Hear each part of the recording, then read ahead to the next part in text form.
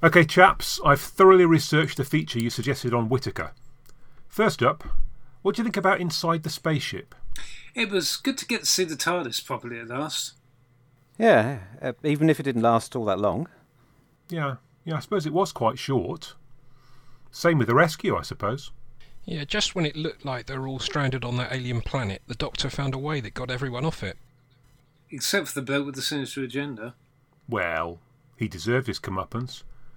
What did you make of the Crusade? It's all a bit, I don't know, unseemly, don't you think? A lot of men who all have strong opinions about what should happen to a woman. Then again, the woman in question seems quite able to handle herself. Yeah, I guess you're right. Any thoughts on power and evil of the Daleks? I don't think we'll get to see them this year. No, you're right. The man from Merseyside seems to have ruled that out. On to Enemy of the World. Ian Levine? Well, he said a lot of things on the subject that he might wish he hadn't. Yes, he took a strong position without having many facts to go on. But despite all that, record number of people have seen it on all platforms. Yes, and everyone who's seen it seems to be favourably surprised by it. And then at the end of the season, we get the Wheel in Space. Yeah, people have told me about that, but I've not seen it. I've heard it's just 2 episodes and some telesnaps. Well, that's better than some of the surrounding stories, but it's disappointing for the last great Base Under Siege one. Anyway, new Doctor. What did you make of the Ambassadors of Death? I quite like an alien in a spacesuit that removes its helmet to reveal its hideous visage. And all it has to do to kill a person is to touch them. It's pretty shocking. Yeah, the visit to Earth is a bit of a sideshow, though. It feels like the aliens have grander plans elsewhere. Anything else, or is that it? Well, that was a whistle-stop tour of David Whittaker's writing for Doctor Who. Hang on. Who? David Whittaker? This is a podcast about Jodie Whittaker. Oh, what a mistake to make.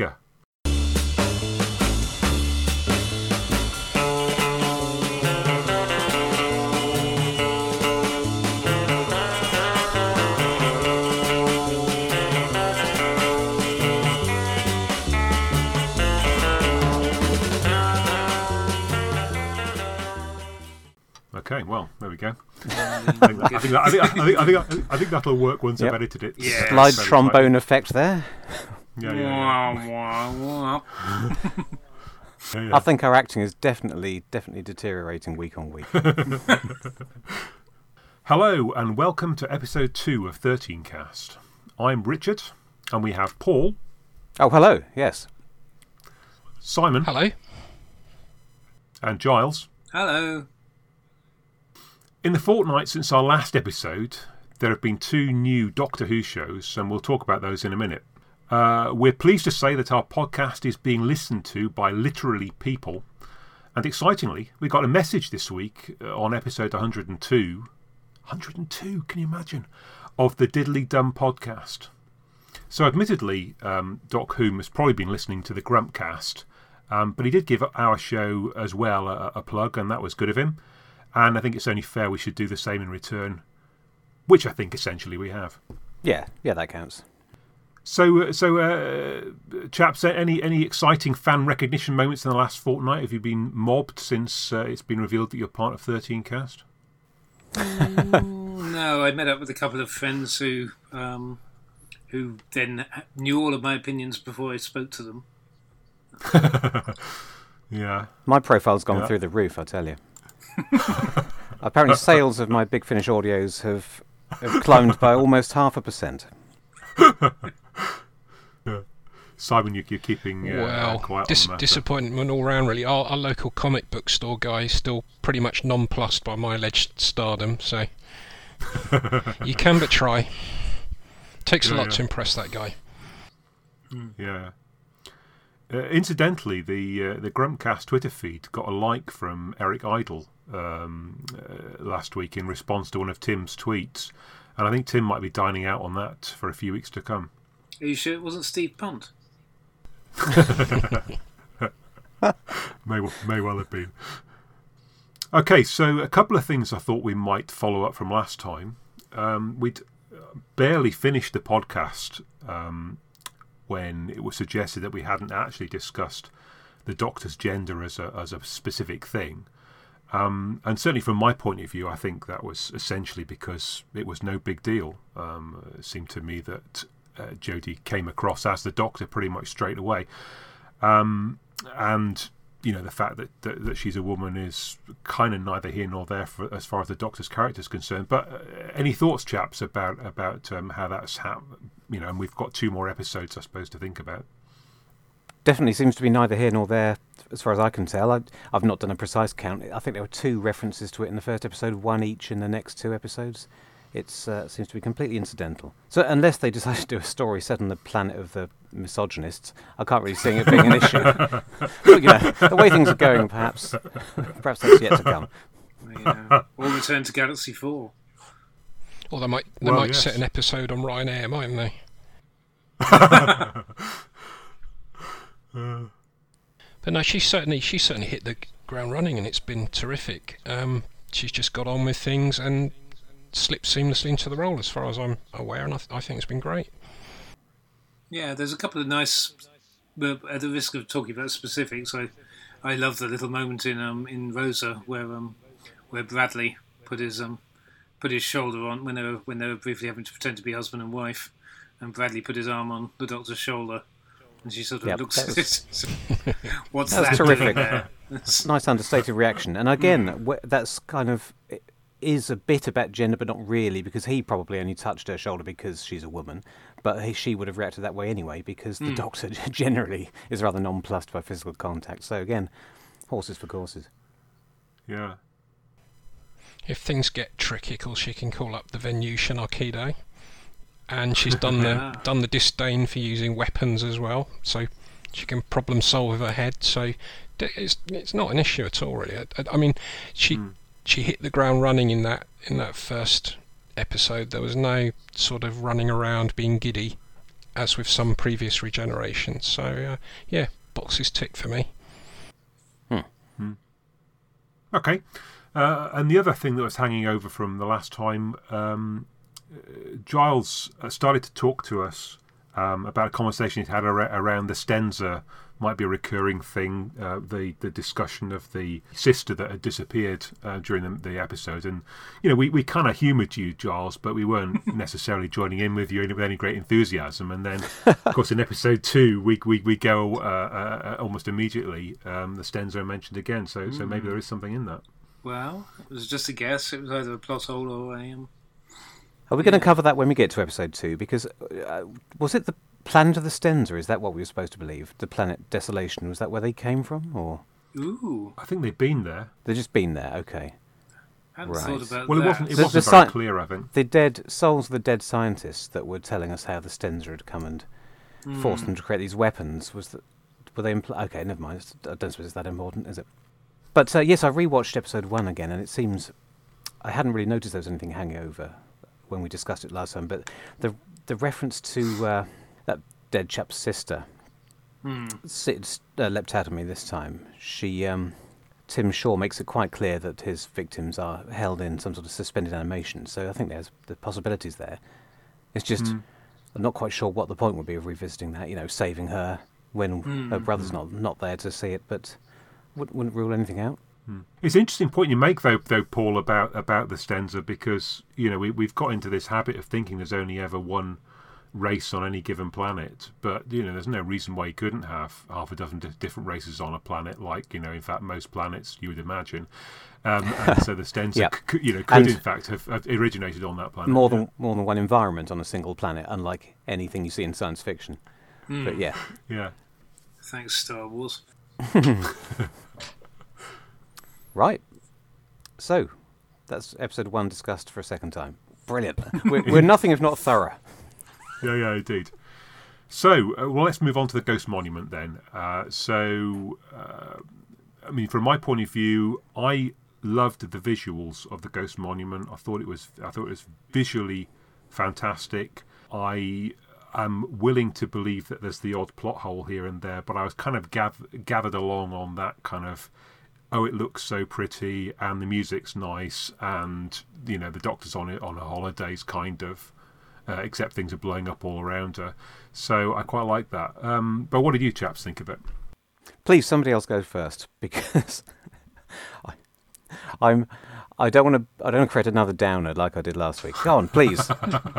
I might have to step in your shoes, Paul, because I gushed about the first episode and how marvellous it was and how nice it was to have a plot you could follow from beginning to end and had good characters in it. I felt let down by the Ghost Monument. Yes, it had a plot that I could sit with my family and watch, great, but it seemed ever so lightweight after the first story. The friends all blended in fantastically, great chemistry between them, and they felt thoroughly underused in this episode.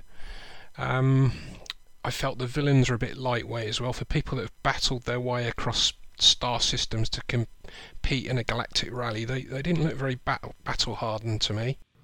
Yeah, it's difficult to believe that they were the two, toughest or strongest or the best survival instincts out of 4,000 people that started off. Perhaps that's taken it too literally, but... I think maybe I'm being a bit harsh. I mean, I can't praise it on the one hand for being family friendly and then pick it to bits. I mean, we've had 3 episodes now, I think, that have told a story all the way through. It seems a bit mean to pick it to bits, but I think that first episode really raised the bar. So I felt Ghost Monument was a bit of a letdown after that. There quite a lot of plot holes, and I thought the characters, the friends, were all underused in it. Particularly Yaz, she just seemed to be in the background all the way through the episode, which I thought was disappointing because she was great in the first episode, and when we come to talk about Rosa as well, she was excellent in that as well, as were all the cast. So they introduced 3 friends or companions, they're called friends now, and then they were thoroughly underused in the next episode, and it felt like they're all hanging around and a bit underused. There was one nice scene between Graham and Ryan on the boat, which was really good, but they really just seemed to be along for the ride, and I felt that was a bit disappointing as well. I also thought Jodie was a bit all over the place as well in the second episode.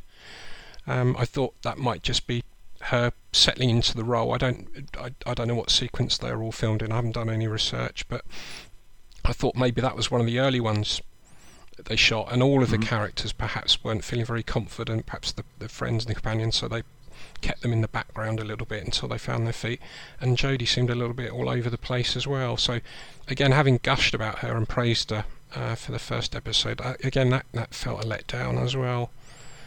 And then as for the sort of hologram villain, I mean, could he really care less about honouring promises at the end of the race and things like that as well? For as good a writer as Chris Chibnall, who I really, really like, it just felt a bit lightweight after that first episode and what was to come later, which we'll discuss in Rosa as well. So, sorry guys, I'm in a bit of a downer about this episode. Okay. Giles, what have you got for us? Am I going to have to be the one that holds up the positive side of it? If you want. To you. For the sake of balance. I did enjoy it when I was watching it. I wouldn't say it was the most intricate of plots, but then that seems to be the nature of these things. They were visually, as Richard said, I agree, it looked spectacular. I didn't really have much of a problem with the central cast performance, although I can see what Simon's saying about Mandeep. I thought there was some nice stuff between Bradley and Toysin there, and I didn't really notice Jodie being off her game or particularly all over the place. What I did feel was that it felt a bit like, oh, here comes Chibnall's somewhat hackneyed, hard-boiled space people talk, a bit of the kind of stuff we had in 42 and things like that. I kind of felt like, okay, these characters are a bit somewhat cliched, and the resolution, such as it was very odd, and it's hard to tell. I'm always reluctant with these things to see whether or not because in some ways I kind of think, oh, hang on. So again, are we holding back on something that we're going to see?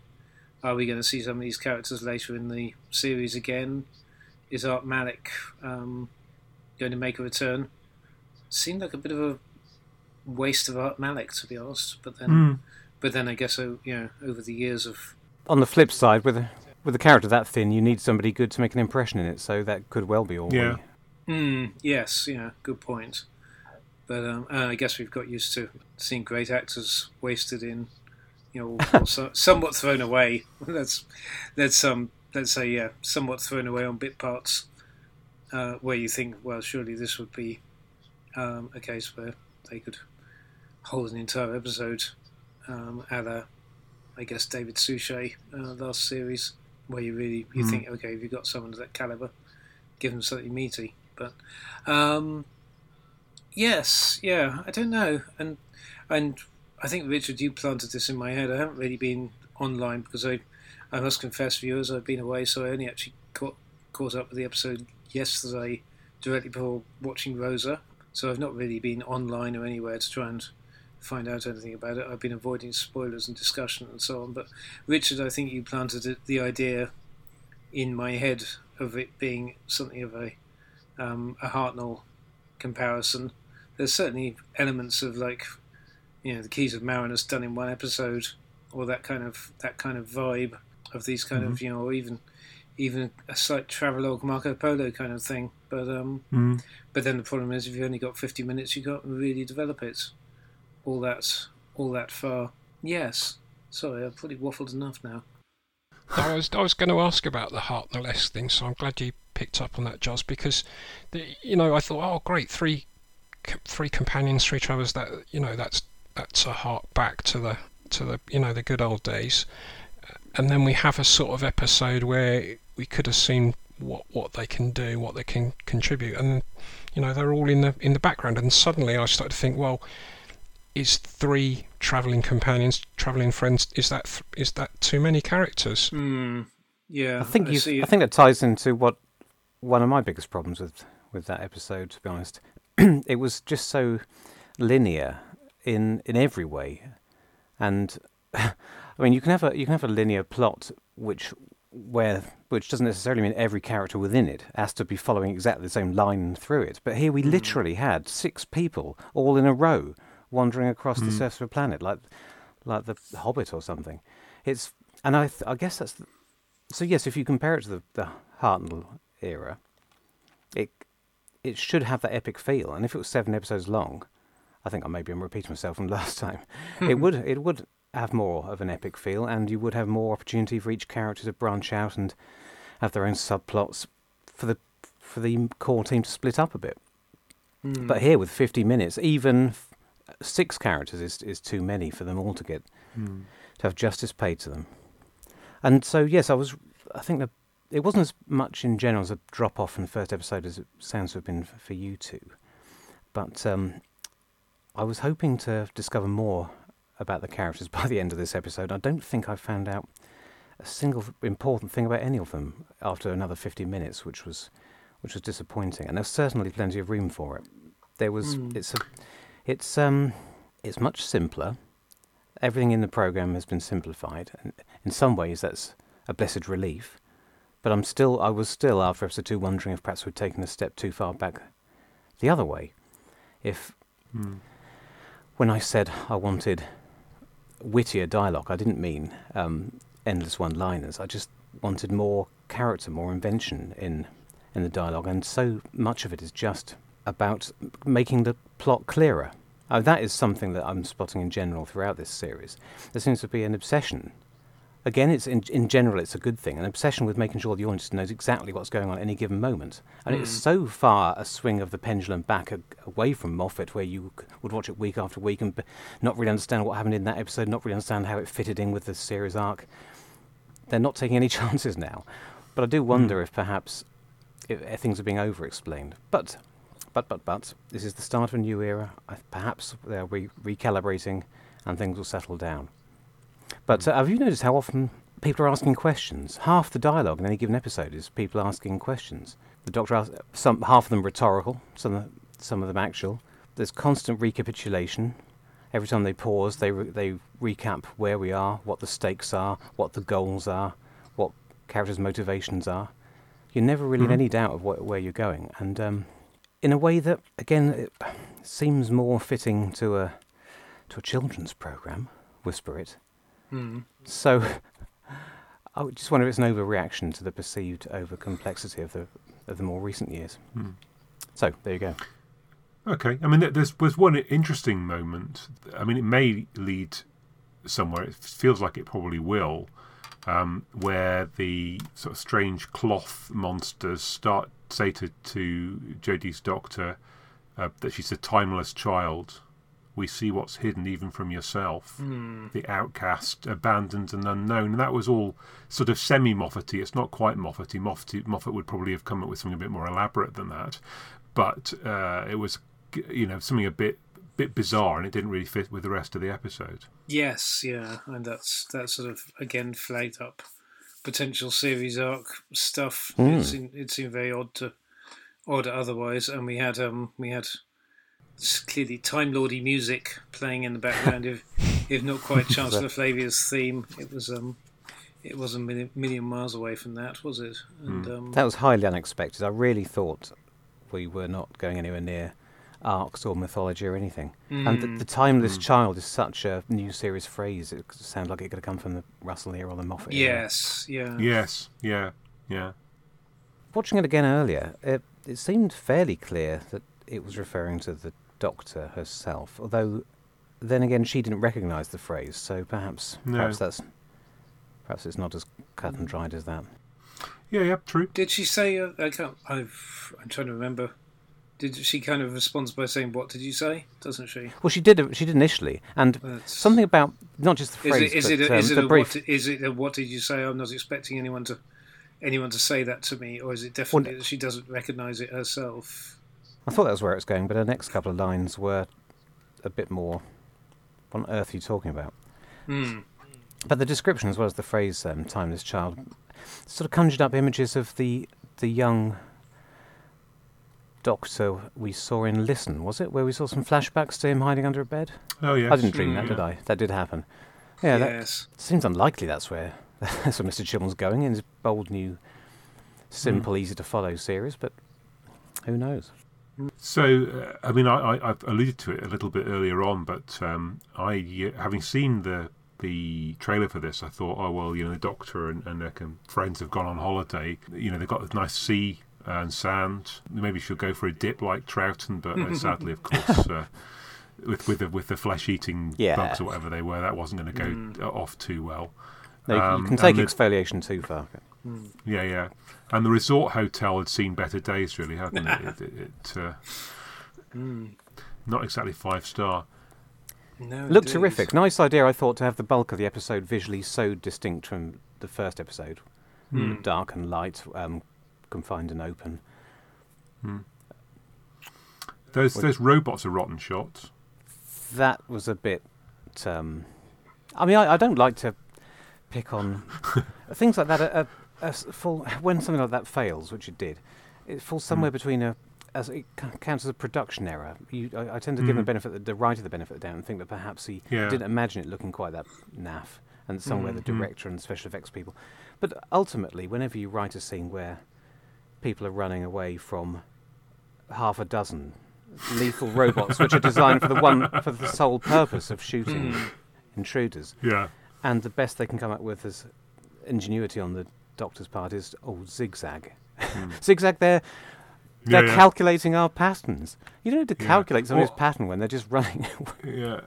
Although, oddly enough, it didn't occur to them to zigzag when the spaceship was coming in crashing no, behind indeed, them. Goodness. I'll stop picking up all the bits I wasn't going to mention. That was why on earth would you not run up the side of that bank? That just took me at the moment. Watching it a second time, that was all very dramatic. that opening's 5 or 10 minutes was genuinely quite tense and dramatic in a way that you don't get every week, so that it worked very well. But it really took me out of it when they just ran in the same direction that the spaceship was travelling at hundreds of miles an hour.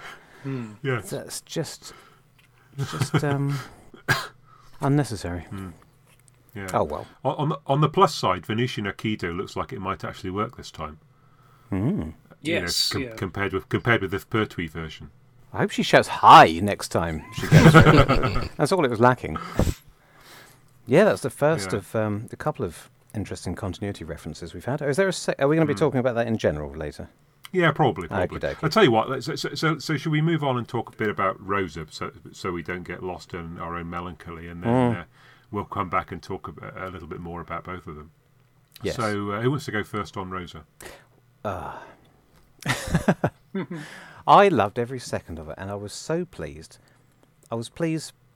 Oh, pleased not least because I thought I'm not going to have to go on there and moan week after week after week in public on this podcast. At least I can relax now. I'm going to be able to say something nice.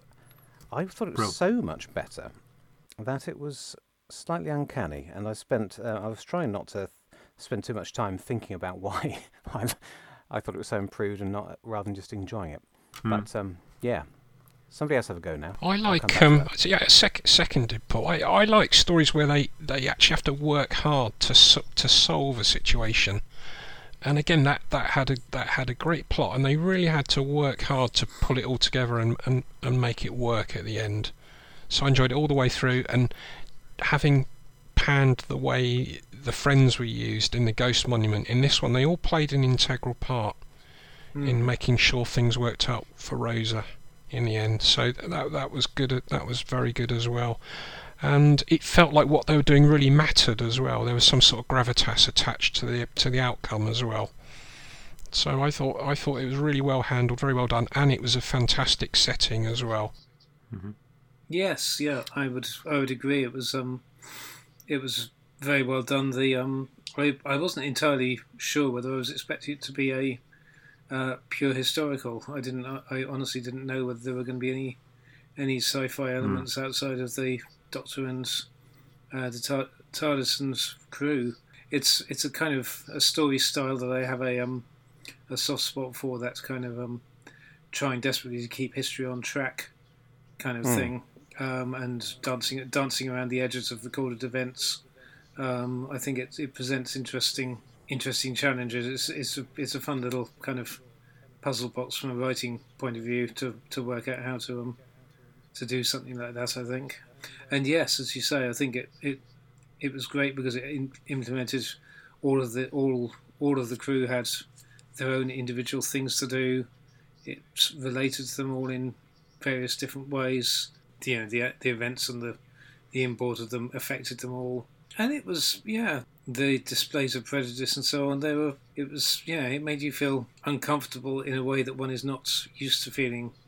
It's not something that's one normally associates with Doctor Who, that kind of queasiness, if that's the right term. So I think, the moment when Ryan just got punched right in the opening reel, or indeed in the face, and the opening reel, where that was quite a that was a shocking, take you aback moment, and the scene with which I referred to earlier with the policeman coming and visiting in the motel room. That was the implied threat is just and it coming from humans is just nasty people is just not something one's used to.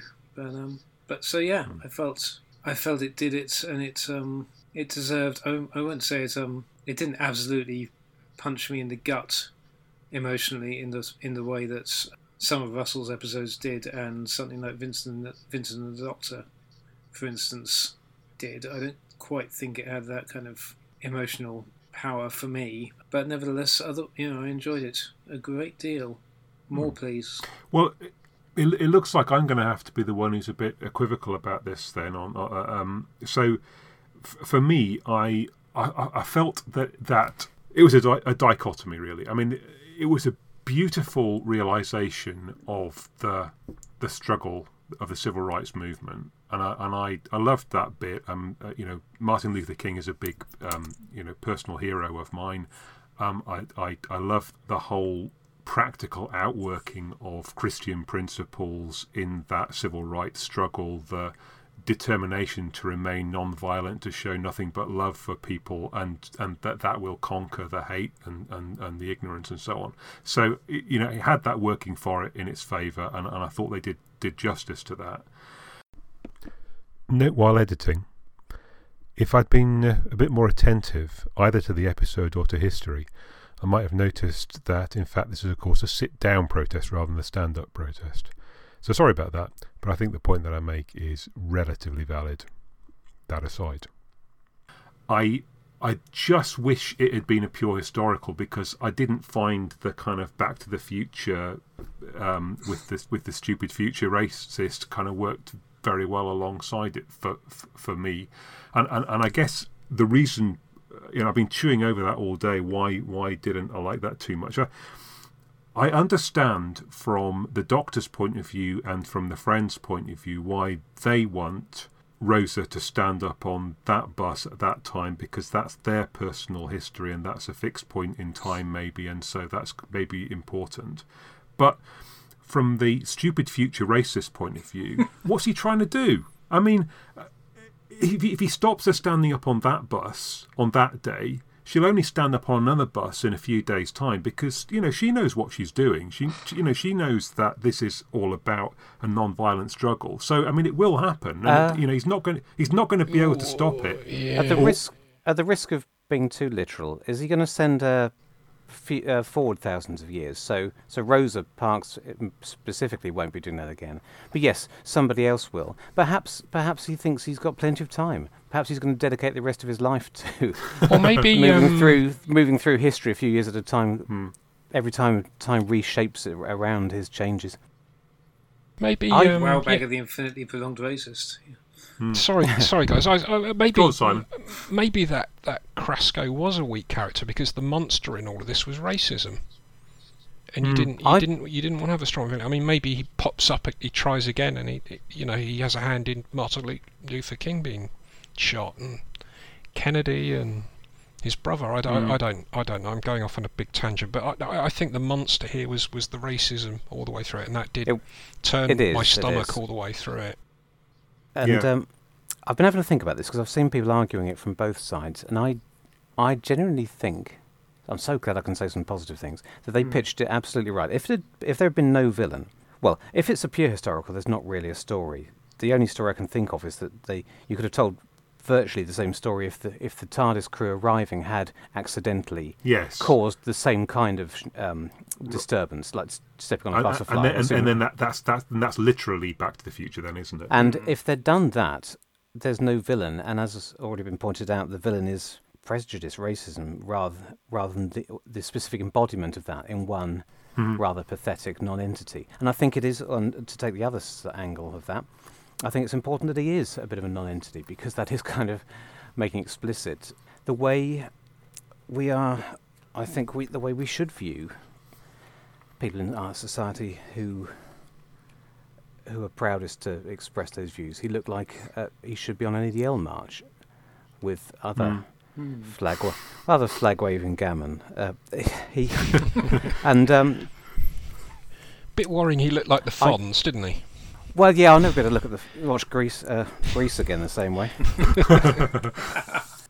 Just to talk about the plot for a second, does anyone think we'll see him again? I saw the very intelligent Dr. Matthew Sweet tweet on this subject and said he hopes we never see this man again. He is because that will prove to, because he is such a nothing.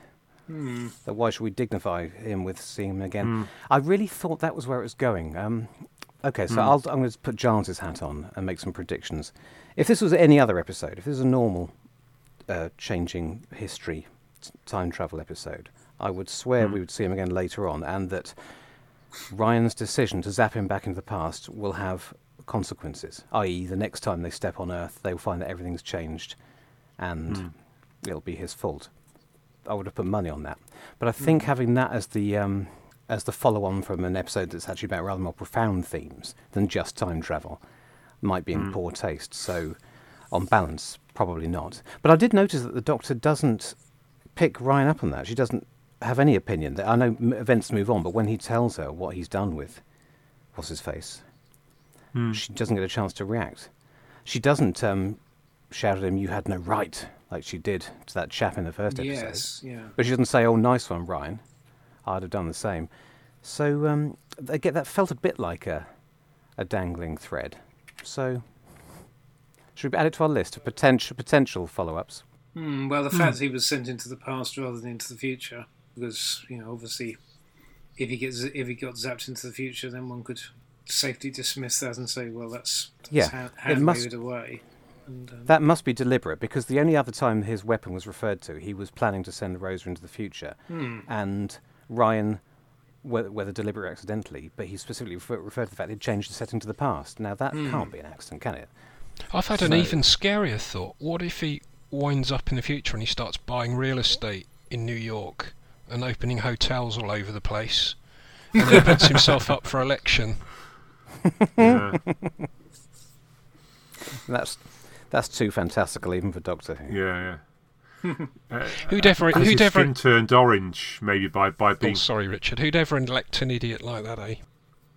Yeah. Sorry, I thought there were some great individual moments. The way they handled stuff with the companions. And I know we're possibly going to talk about how they're developing later, but I think there's the scene with Ryan when he got to meet Martin Luther King, and I thought that was really nicely handled. The whole thing of him, his starstruckness, and nice to meet you, Martin Luther King, and I thought that was lovely. And I thought there was a marvelous subtlety to this entire episode, and I don't want to praise it by damning things that have gone before, because I know I'm a Doctor Who fan, and that's what we're supposed to do. But I'd rather just talk about how good this is. But the racism, the prejudice wasn't overstated, apart from something very visceral like the slap at the beginning. These people weren't presented as absolute caricature monsters. They were nasty, but in a very human, believable way. The way our heroes reacted. They didn't scream and shout like Ace would have done if she had arrived in this situation.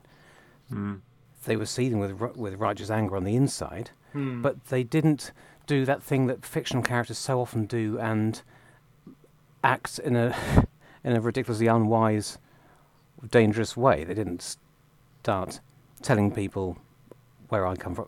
You know what I mean? Yes, they didn't bottle it up. They did bottle it up. Which was small. It was all on the inside. You could see what they were thinking. You could see the conflict of how they were. The fact that intellectually they knew, for their own safety and later on for the time travel plot to play out, that they had to conform, in inverted commas. And that tension, I thought, was terrific. I thought, from that point of view, I found the most affecting moment in the episode for me, and just goes to show what a great asset Bradley Walsh is to have in the show. For me personally, the bit on the bus where he said, I don't want to cause this to happen, as he was having to fight his urge to, that he didn't want to be part of the problem that she was going to have to, step up to, to try and fight. And I thought that was very nicely handled. Yeah, and I think it was interesting also that collection of people, the Doctor and companions, which actually is relatively credible. You could have 4 people in a group from Britain, modern Britain, and there'd be a black person and someone from South Asia, or of that extraction. That's just an abomination in the place where they've ended up. That those 4 people should be together. I killed the conversation. It was so profound. There's no way any of us could top it, or even run with it. Yeah, indeed. No, everyone behaved in a very human way, and it did a hell of a lot for me to make these. Sorry, I am damning the previous episodes. They felt like real people already, but I thought slightly underwritten, not nebulous. I sort of knew who they were. They weren't behaving inconsistently, but they hadn't really revved up and shown us who they really were. And suddenly, as soon as the episode started, everything suddenly seemed like it was in high definition. What I've said about the dialogue, at the risk of harping on about this, after the first couple of episodes I was thinking, was it underwritten? But now I'm thinking, is it just that it's not overwritten? I've got so used to overplayed dialogue, which is very, very clever, but not remotely like anything a real person would say. And I think it's recalibrated, and in this episode it was perfect. And it was making good use of the 4 of them. When there were scenes where they were together, they would spark off each other. Possibly, to give it the benefit of the doubt, this is because they're getting to know each other now. Maybe that wouldn't have been possible in the previous episode, but now they all know each other's strengths and weaknesses. That the dialogue has become sparkier to represent that. When they're separated again, I like the way that there's more humour here, which seems odd for a story that's about such a serious subject, but that's very human, very, very natural. They respond to the racism with humour when they can, sort of sardonic wit that the people they're talking to won't understand. So it's not actually making a dangerous thing to do. That's the scene in the restaurant. We don't serve blacks here, boy. Yeah, that's all right. I don't like eating them. No, I don't. Yeah, I mean that's perfect, and followed on by the Mexican gags. And if not every previous companion's ace who would have jumped through a window and thrown a bomb at them. but I still actually can't really imagine what the previous New Who companions would have done in this story, which is interesting. I liked them all. I knew who they were, but I can't quite imagine what they would have done here. So it's perfectly tailored to this new team, this new tone, this new show, which is gradually revealing itself to us. Yeah, well, Donna would have given them what for, wouldn't she? She's the one exception I can see. I can picture that. Fires of Pompeii style Donna. I did like the whole, Yaz Mexican thing. I mean, I couldn't see it, but I suppose maybe if you're in Alabama, you might think that. But it was a nice callback possibly, but probably not to Enemy of the World. I'm sure that's exactly what they were. So when we get to the sequel, Son of Salamander, they can return to that theme. I look forward to it. Okay, are we getting to the point where perhaps we have a chew over some broader themes and maybe we can come back to the episodes as we're going along? So we've had the title sequence and music. I mean, I've had some specific thoughts on that, but I'd be interested to hear what you had to say first. I found it odd, the opening title sequence and the music.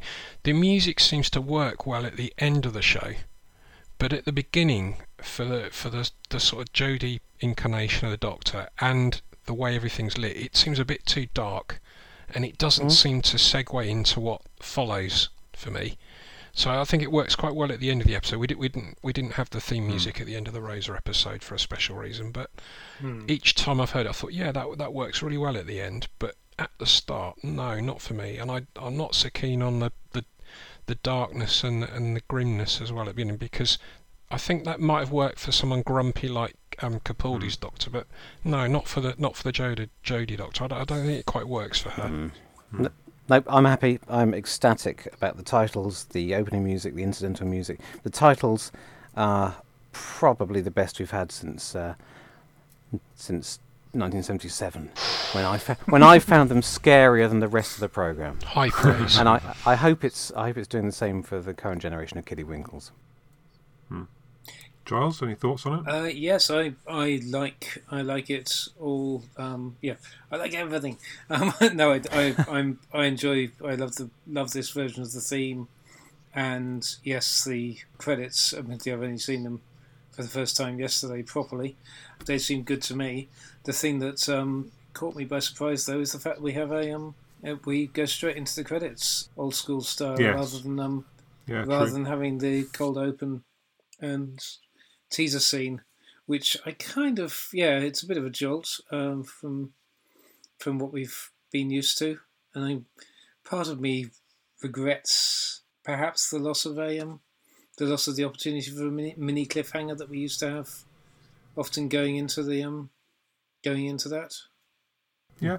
Mm-hmm. Yeah, so my thoughts on the whole thing was a big step up on the kind of crummy computer graphics of the sort of early Matt Smith era, and then I never really much liked the clocky thing that with Capaldi. No. I'm going to be a little bit curmudgeonly because every version of the Doctor Who theme since the Delia Derbyshire one, in my view, isn't as good as the Delia Derbyshire one. So I mean, this is it uses some elements of that original one. It's pretty good. I mean I quite like it, but I still, when I hear it, I think it's not as good as hers. I mean, she to my mind, she came up with the best version of the theme that I've heard, and I've never heard one yet that I like better. Anyway, that's that. The title sequence, it's interesting, but what's it supposed to be? I mean, I kind of, with it, so I'll tell you what it looks like to me. It looks like the kebab guy from the first episode, the guy who's throwing the salad. They've got an endoscope and they've stuck it down his gut just after he's eaten his kebab, and he's going down the esophagus through the different layers of beer and kind of kebab, and it's all kind of mushing around. And now, and I mean, once I've seen it, I can't unsee it, I'm afraid. So that's what I think that's all about. And then the Thanks base, for that, Richard. No, we're all stuck with that. And the base is his indigestion, isn't it? I was gonna. That's much better than mine. I was gonna say it reminds me of a dishwasher tablet advert. Yeah, it is a bit like that too. Cynics. It looks like adventure. Yes. It seems reminiscent of the Pertwee sequence to me.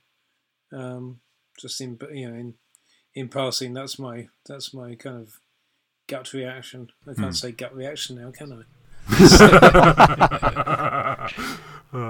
Sorry about that, chaps, but there we go. Thanks, Richard. So, I was going to ask you about the writing. We've talked an awful lot about the writing. Well, I have. Yeah.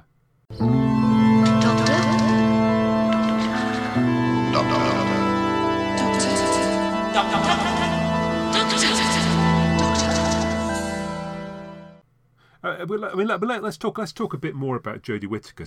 Because we talked about her right at the start of the show, but then really only in relation to the first episode and a little bit about the second. But I mean, now we've got 3 episodes in. Any further thoughts about Jodie Whittaker's Doctor and how she is in the role? I didn't have any doubts that she was going to end up being terrific. They always take a little while to bed in for me, and it was just a question of how long it would take, how many episodes it would be. And for me, something clicked in episode 3, and where I was wondering if it had anything to do with the order in which they were filming these. But if it was filmed at the same time as episode 2 in South Africa, it can't really, can it? Yeah. But I just thought that it all came together. There's more a sharper definition between her whimsical side and her serious side, and the jokes were landing better. The Banksy bit was terrific. I think that might be the single moment when I thought, not just this is the Doctor, but that's new. I couldn't quite think of another Doctor that would make that joke in that precise way, so that's good. I'm going to hang on to that. Hope I'm not disappointed. That could be the only time she ever does anything remotely like that, of course, but fingers crossed. Yeah, no, she's, I find her magnetic on the screen. She's just great. Yeah, I think she's a commanding presence throughout. I've not had any real doubts from the moment she popped up on the train that she's definitely the Doctor and the definite article, so to speak. I was going to say something. Simon, you carry on. I'm sure it'll come back to me. Yeah, I was a bit negative when we were talking about the Ghost Monument. I gushed about Jodie's performance in the first episode. I thought it was excellent, and you're right, Giles. From the moment she hit that train running, didn't she? She was fantastic. The second story, I don't know. I just found her a bit all over the place, and I might upset Richard here. I found her a bit like Jane Horrocks or something, a sort of shricky Yorkshire lass. And I'm going to show my... I've just talked all about Rosa. We've just talked all about Rosa. Wrong side of the Pennines, I'm afraid, Simon. But yeah, other than that, it's fine. Sorry, mate. Go on. I just found her a bit irritating in that episode. And I was thinking, I thought she was great last week and not so good here. But in Rosa, definitely back on track again. And Krasko himself might have been a bit lightweight, but she was excellent in the scenes where they confronted each other. And... I love the way she marshalled the friends and got them all playing a big role in seeing Rosa through to the end of the episode as well. So back on track in Rosa, and very impressive again. Has she called them a gang before? I know that it's been quite clear that they're her friends now rather than companions, but when she said "come on, gang" in Rosa, I said "gang" out loud and surprise everybody. I think that was the first time. I like that. I remember what it was I was going to say. It's possibly more of a writing thing than it's a combination of a writing thing and a performance thing that I like. As I may have said in episode 1, I've been leery of this whole thing about speechifying, and I like the fact that they seem to have cut back.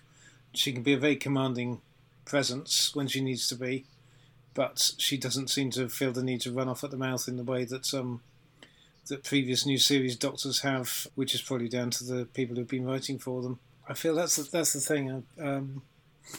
That's these kind of extremely grandiose speeches were once a rare commodity in Doctor Who, and you think about even one of the most famous from the lines like "I am a Time Lord, I walk in eternity."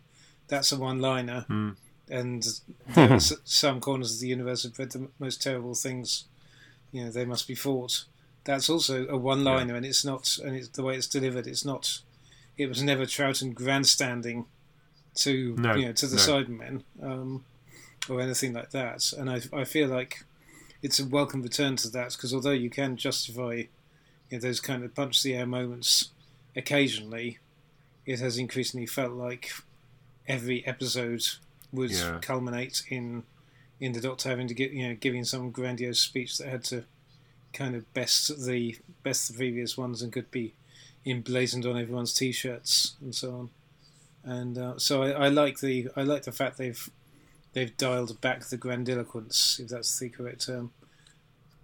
Along those lines, so the Doctor's been dialed back a bit, almost, I can't say humanised, but certainly brought down to a level where we can identify a bit more with her. But beyond that, does anybody else think 13 is the most vulnerable Doctor we've had for a while? It only really struck me at the end of episode 2 when she gives up hope, which seemed a bit out of character, and I was puzzling why it seemed. I mean, I think it's because she'd overpromised and let down her new friends, but she's looked so defeated and lost and sad. And not in a bad way, not in a way that makes me think she's less of a hero than I'm used to. But I was wondering if we've got something more along the lines of Mr. Davison again, a more inverted commas human and vulnerable Time Lord. Because there are lots of other little moments where she looks less than 100% sure. Okay. I like the fact she seems willing to apologise to her friends when she gets them into trouble, when things don't work out as she'd expected, as opposed to most of the others would have shaken it off or. Yeah, I think it's an interesting point, and it was something that stuck with me too. I mean, she never seen Revenge of the Cybermen or something like that, where the TARDIS eventually turns up, but it's a bit late. It feels like that's been a recurring theme, several times, but it's not there at the exact moment she turns up, and it's all doom and gloom. So that, but I think it's just as you say, a momentary flicker, and then she's back with us again. Perhaps it can be explained in that particular circumstance by the fact that I know, although this is fan theorising, but perhaps there's an element of uncertainty from the fact she was ejected by the TARDIS after her regeneration, and she's had to go after it. It hasn't come to her. Yeah. Whether she is that little bit more uncertain that she's going to get it back. Yeah. So we should talk about that actually, because I mean, other than a couple of seconds in the spoof sketch at the start, we haven't talked about the new TARDIS and what we think about that. So, any particular thoughts? Still too dark for my taste, but it's a lovely set. It's when we've had the organic TARDISes of the new series took a bit of time for me to get used to, and then when it changes something a bit more technological, I thought, that's good. I think I prefer that. That's more, we're on safer ground here. And then I got a bit bored of that, and now I'm thinking, oh, good, back to those crystals look more impressive than the boring old steel girders. So who knows? I don't see the need for it to be that dark. Can't you turn the lights up just a little bit? I liked it more in what we, with the brief bits we saw in episode 3, where they did seem to have lit it more brightly, and they seemed to have turned the lights up somewhat. So it was rather more colourful. I think I preferred that to the kind of tail end of episode 2, but considering they were done in the same block, you can't can't blame it on different directors or lighting cameramen or anything like that. But yeah, no, I on balance I like it. I certainly like it more than, I don't know if I was ranking things.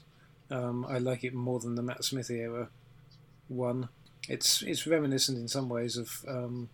I think the Central Console seems a bit reminiscent of the Tennant era one. Very, as far as I very can tell. much so. Yeah. With added custard cream dispenser. Those. Nice moment, that I think. Yeah.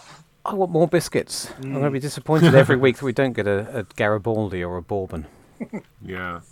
It will never be as good as the best TARDIS ever, which is the version from the Time Monster with the washing up bowls on the walls. Yes.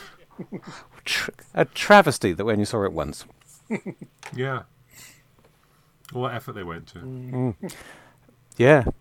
All that washing up they couldn't do. I can remember missing an episode of Planet of the Daleks to get dragged around MFI by my mum and dad. And then we got back just to catch the end of one of the episodes, and to my horror, John Pertwee lay down in what looked like a fold-out MFI bed in the wardrobe, and I never recovered from that, so I'm not sure about Pertwee era Telsys. And I made, for a reality check, I made myself sit through the Sensorites the other night. So I think we are truly blessed nowadays with TARDIS interiors, and the exterior of this TARDIS looks fantastic. Oh, it looks gorgeous, doesn't it? It does. It looks fantastic, and then the inside this new TARDIS, it looks organic almost in a way. So it's slightly a nod to the past. I think you're right, Paul, about Tennant, but it's different. No, it looks like a living thing, and I like that. And the visual display screens as well. That was a very clever touch as well. They looked almost alive. There's a nice moment. I mean, I guess we're getting back to the writing now, but there's a nice moment with the TARDIS unlocking the door. It's a sort of the counterpoint to booting her out the door. Yes. 2 stories previously. It lets her back in again at the end of that. I can't say I've worked out in my head what the point about being kicked out in the first point was, but anyway, whatever the beef was, it's over now. Yes. Sorry, at the risk of waxing lyrical, I'm not a TARDIS geek, but and I usually, the whole Clayton Hickman Windows of the Wrong Size thing completely passes me by. But the moment the new one appeared, I thought that is a nice looking police box. I don't care. I don't care whether it's right or wrong according to the aficionados, but it's by far the prettiest one I think possibly we've ever had. It's gorgeous. Now, I want one. They made a big song and dance about the Doctor not being able to control the TARDIS, which didn't quite strike me at the time, but afterwards I thought, that's very un-New Who, isn't it? Yes, it is. There's a number of occasions where it didn't take him where he wanted to go in New Who. You can count on 1 or 2 fingers, can't you? I remember Mark Gatiss making a big song and dance about it in The Unquiet Dead. And so I went back and checked that. I was thinking, well, they've set their stall out now. She's told us and her friends that she can't control it, so we're going to get a series of random stop-offs. But then again, they're back home next week, aren't they? So I guess, when looking at dialogue again, she does cover herself. She says, mostly I can control it, but at the moment it's being a bit awkward. So I suppose that's a fairly easy way of having your cake and eating it, isn't it? Yes, but which is really what the classic series always did, to be honest. It could be the TARDIS was always as steerable as you needed it to be for the purposes of a particular story. Yeah, I guess. I just wouldn't want it to go the whole hog back to the 80s version where within a story you could use it to get out of jail. I'll say the 80s. That's where that first arose. And then in certain New Who stories, particularly by Mr. Moffat, it's often the Deus Ex Machina of the entire plot. And I really would rather it was basically just a device for getting us into and out of the story each week. Yes, yeah. So, I certainly welcome a bit more randomness. And there's about a dozen landings alluded to at the start of Rosa, which we'll have to ask you at the end of the season, Paul. Which of those you're taking as the starting point of future scripts? 13, aren't they? For the So that's Yeah, Graham says this is the 14th, so that's 13, which means that's basically, Yes. I don't know, 3 box sets of 4 or 4 box sets of 3. So I'll get my thinking cap on. Because we'll have the rights before you know it. I say we. Fantastic. What a pulse. I can't believe I just said that. That was a joke, everybody. No, big yourself up, Paul. No one else will. No. This is what I like, though. As I may have said before, I'm all about the gaps. I like the idea of them leaving gaps in there for either for fans to make up their own explanations of what happens, or for Big Finish to come along, or all the books or whatever. I just I don't really approve of all this joining the dots. So this idea that we see every moment of the Doctor's existence chronicled on TV screen. To take that point more seriously, I mean, presumably nobody got out of the TARDIS in those previous 13 stops, because that would have undercut the... hang on a minute. Yeah, they don't act like they're getting bored of actually having to step out and see all these marvellous alien worlds. But that doesn't mean the Doctor didn't. She could have taken a quick step out, come back in 5 seconds later from their point of view, and who knows how many adventures she had. It's the same as Chris Eccleston in Rose, isn't it? Well, yes. He's supposed to, according to the novel, he fitted in all those trips to the Titanic and goodness knows where within that one story. She probably slipped outside, infected an alien computer with a virus that will make it think. Which is very handy, because it means she can have other companions in those gaps there. For when we go, for if somebody, a production company, one day had the rights, had Jodie Whittaker but not Bradley Walsh, they could just invent somebody new. So you could be the companion, Paul. Me? Yeah. Well, if I ever branched out into acting, I think I would definitely be somewhere in the top 98% of contenders. I think we've done a fair amount of that. Anything else we wanted to say about any of the companions or friends?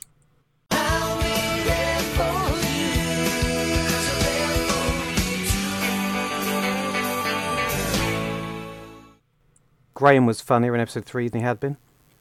Everyone was better. Sorry, I shouted then. It's important. It needs to be shouted. It's important. They all redeem themselves, I think, in Rosa. I felt a bit let down in the Ghost Monument, but no, they're all great in Rosa. It's interesting. It'll be interesting. Well, I suppose... Go on. No, sorry. I was just going to say, again, one comes back to the writing related things. It's interesting to see, it would be interesting to know, but we never will, exactly what Malorie Blackman's influence has been on this episode. Clearly it's co-written, as I believe she hadn't done any telly or screenwriting prior to this, so obviously it makes sense that she'd write in, collaborate with Chris on this.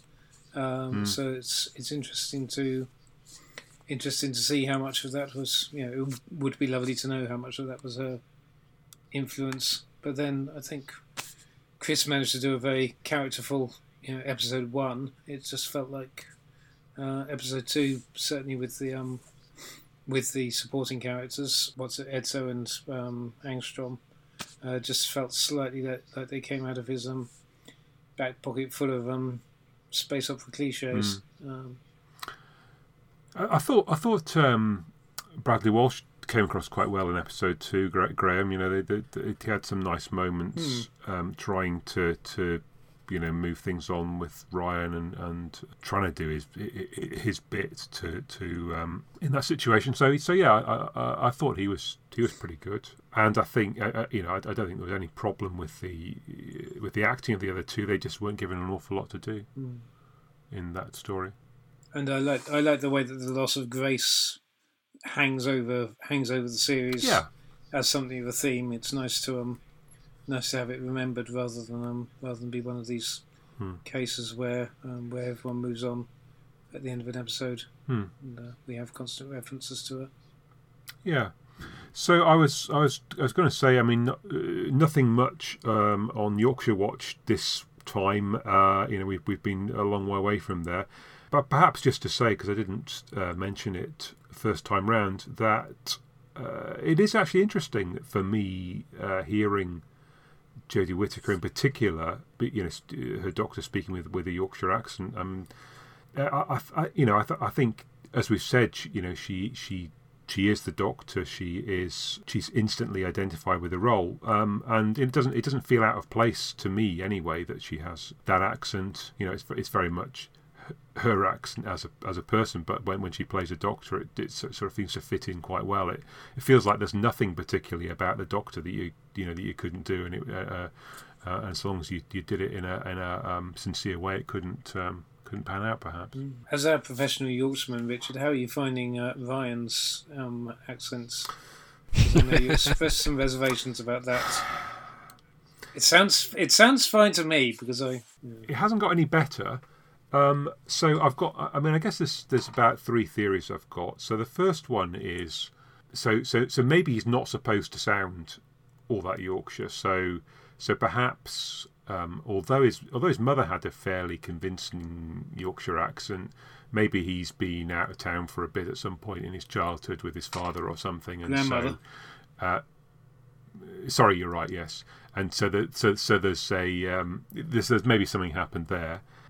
I think that the next thought I've had is that maybe he's warming into it, and by the end of the series, after he's had a bit more coaching and he's been around Jodie and Mandeep a bit longer, then he'll actually sound a bit more like it. And the third is, maybe not everyone from Yorkshire sounds the same. I haven't got all that strong an accent myself, so maybe that's just how he sounds. So yeah. But yeah, not brilliant. Fair enough. Oh, well. We can't all be cloth cap and whippet. No. Okay, so before we wrap things up, anything else about either of those 2 stories or anything else about the new series that you haven't had a chance to express that you wanted to? Awkward silence. I tell you one thing. For me, the incidental music in episode 2, it very much reminded me of Game of Thrones. I guess it maybe been the fact that it was cello, but it had that kind of feel to it. And then with the kind of filmic and expansive scenes, that also kind of spoke to the same thing. Not for very long. There was no gore or nudity or anything like that. But just that sometimes the sweeps of the camera across a foreign location in Game of Thrones with that music, it was a similar sort of thing. Yep. It's working. It's looking and sounding cinematic, and it can't just be because they've shaved a few millimetres off the top and bottom of the screen. There's more to it than that. It looks terrific. Fantastic. I'm so pleased. Yeah. The other thing... There's some very interesting direct camera work. Sorry, we're all experts on camera stuff, aren't we, as we've established in previous episodes. But in both episodes 2 and 3, there's quite a very odd technique of people walking forward, starting off out of focus in the background and walking forward into focus. Yes, I've noticed that. It's very unusual. I feel like I might have seen it once or twice in other modern TV programs. It's very of the moment. It's probably one of those techniques that look dated one day, like a shaky cam or whatever. But at the moment, it's just one of those many tiny little things that are making it feel fresh and new and exciting. And making me squint as well. So one other thing, water. So there's no water anywhere in episode 2 that isn't got parasites in it or something, and yet somehow it's not entirely clear how long they walk. I know people can survive without drinking water for a number of days, but in this day and age, nobody can survive for more than about 15 minutes without swigging from a bottle of mineral water. So it's kind of interesting that it's not really mentioned. They seem to cope okay without access to water. I bet the accountants were dancing for joy, weren't they? An invisible killer menace lurking in the water. I think Art Malik talks about them having supplies, but or being supplied with the necessary supplies to well, look, if this had been 7 episodes long, like Marco Polo, that would have been a major plot point.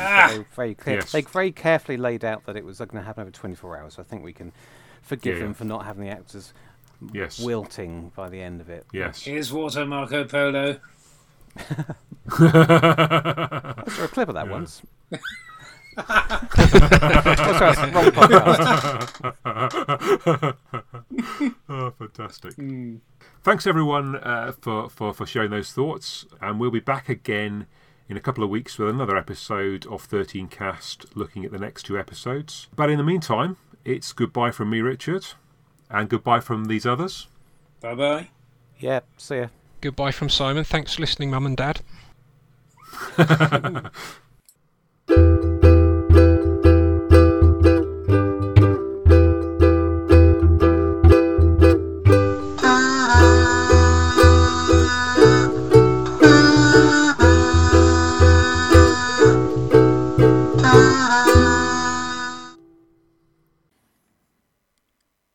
Is that it?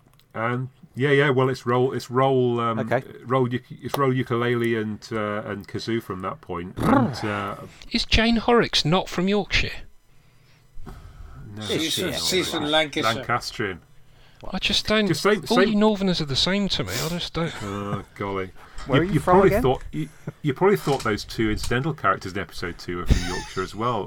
One of those was Lancastrian, the other one was from Belfast. Yeah, or Northern somewhere like it. Northern Ireland. No, you did get that. Okay, that's good. The other one, the so-called hard man. He was in the second serial of Broadchurch, wasn't he? He was indeed. He spoilers. He turned out to be the one what done it. He was a nasty piece of work in that. Right. I didn't see the point of threatening a hologram person. Oh, never mind. I'm going to stop picking holes in it. Yeah. So did Tim provide you with that Swanee whistle at no great expense? It cost him about $2.99, I think. That can't have been free postage on Amazon Prime. Anyway, he was very magnanimous. He pointed out to his thousands of listeners that you told him not that you get what you pay for, and not to buy a cheap one, and then bought a cheap one. It is dreadful. Actually, it's starting to warm up now. It's not as bad as it was the first. Well, maybe have a Clangers episode in a few. Oh, yeah. Yeah. I've always had this fantasy about with regards to the Clangers, complete side thing here. But this thing about the Clangers and the size of their moon, and the size of Clangers relative to their moon, and if Clangers ever came to Earth, I'm imagining that no one's realised that there will be these 5-mile tall Cthulhu-esque monsters that will just go stomping around, causing tidal waves, and when they whistle, their calls will just shatter windows for miles around. And I was as you're our scientific correspondent, I had a question to ask you, but none of this is going. It's finished now, isn't it? I can't. I have to save it for next week. Well, we're still recording. Okay. Go on. Yeah, we Okay, Giles, you're our scientific correspondent. You've got several degrees in astrophysics.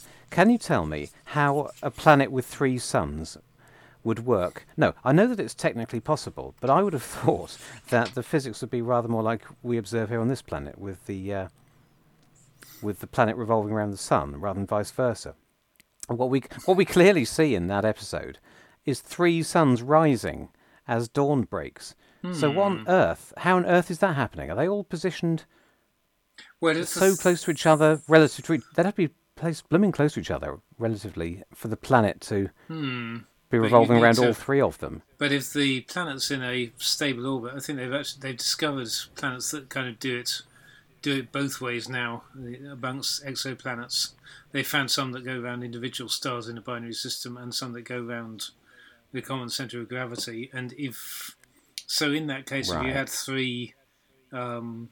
you had three and they are quite closely clustered together, then you can, in theory, have a planet that can have a stable orbit around the common centre of gravity, and the stars would very slowly shift their relative positions to each other over over whatever period they're orbiting each other in. But the planets would then orbit, and the overall group of stars would only change its position due to the planet's rotation and its orbit over the course of a year. And it must be kind of Earth-sized, because does he actually specify they've got 24 hours? Because No, they're talking. They're talking. They're talking rotation periods. One rotation period. Well, yes. We're clearly supposed to equate that to a day. The sort of days that we know. Yes, I'm surprised that Jodie. It's sort of William Hartnell science, isn't it? Yes, and Jodie starts using it as well, which slightly I was thinking, well, why doesn't she just shortcut it to being a day? Which is what it is. But I was, we'll have static electricity back next. Ah, excellent. Well, that was great. I mean, I really enjoyed the Sky at Night podcast. So. Hooray.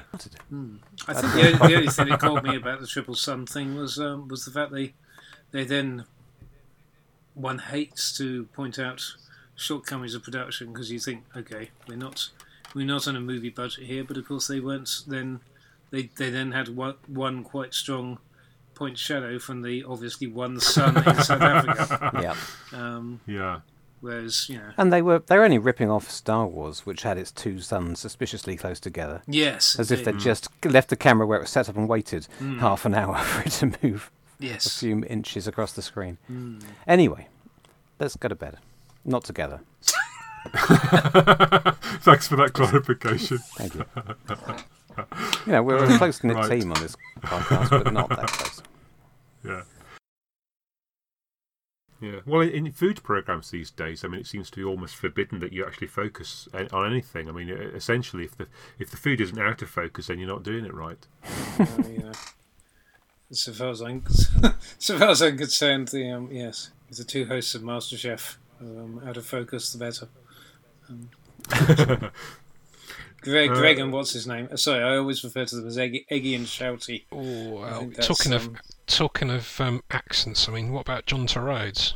Yeah, that's it. 1 minute, yes. one minute he's gorblimey, and the next minute, it's g'day gobber. So, and then Greg and his desserts. Whoa, nice bit of dessert. Whoa, lovely. Welcome to MasterChef cast, everybody. Yes.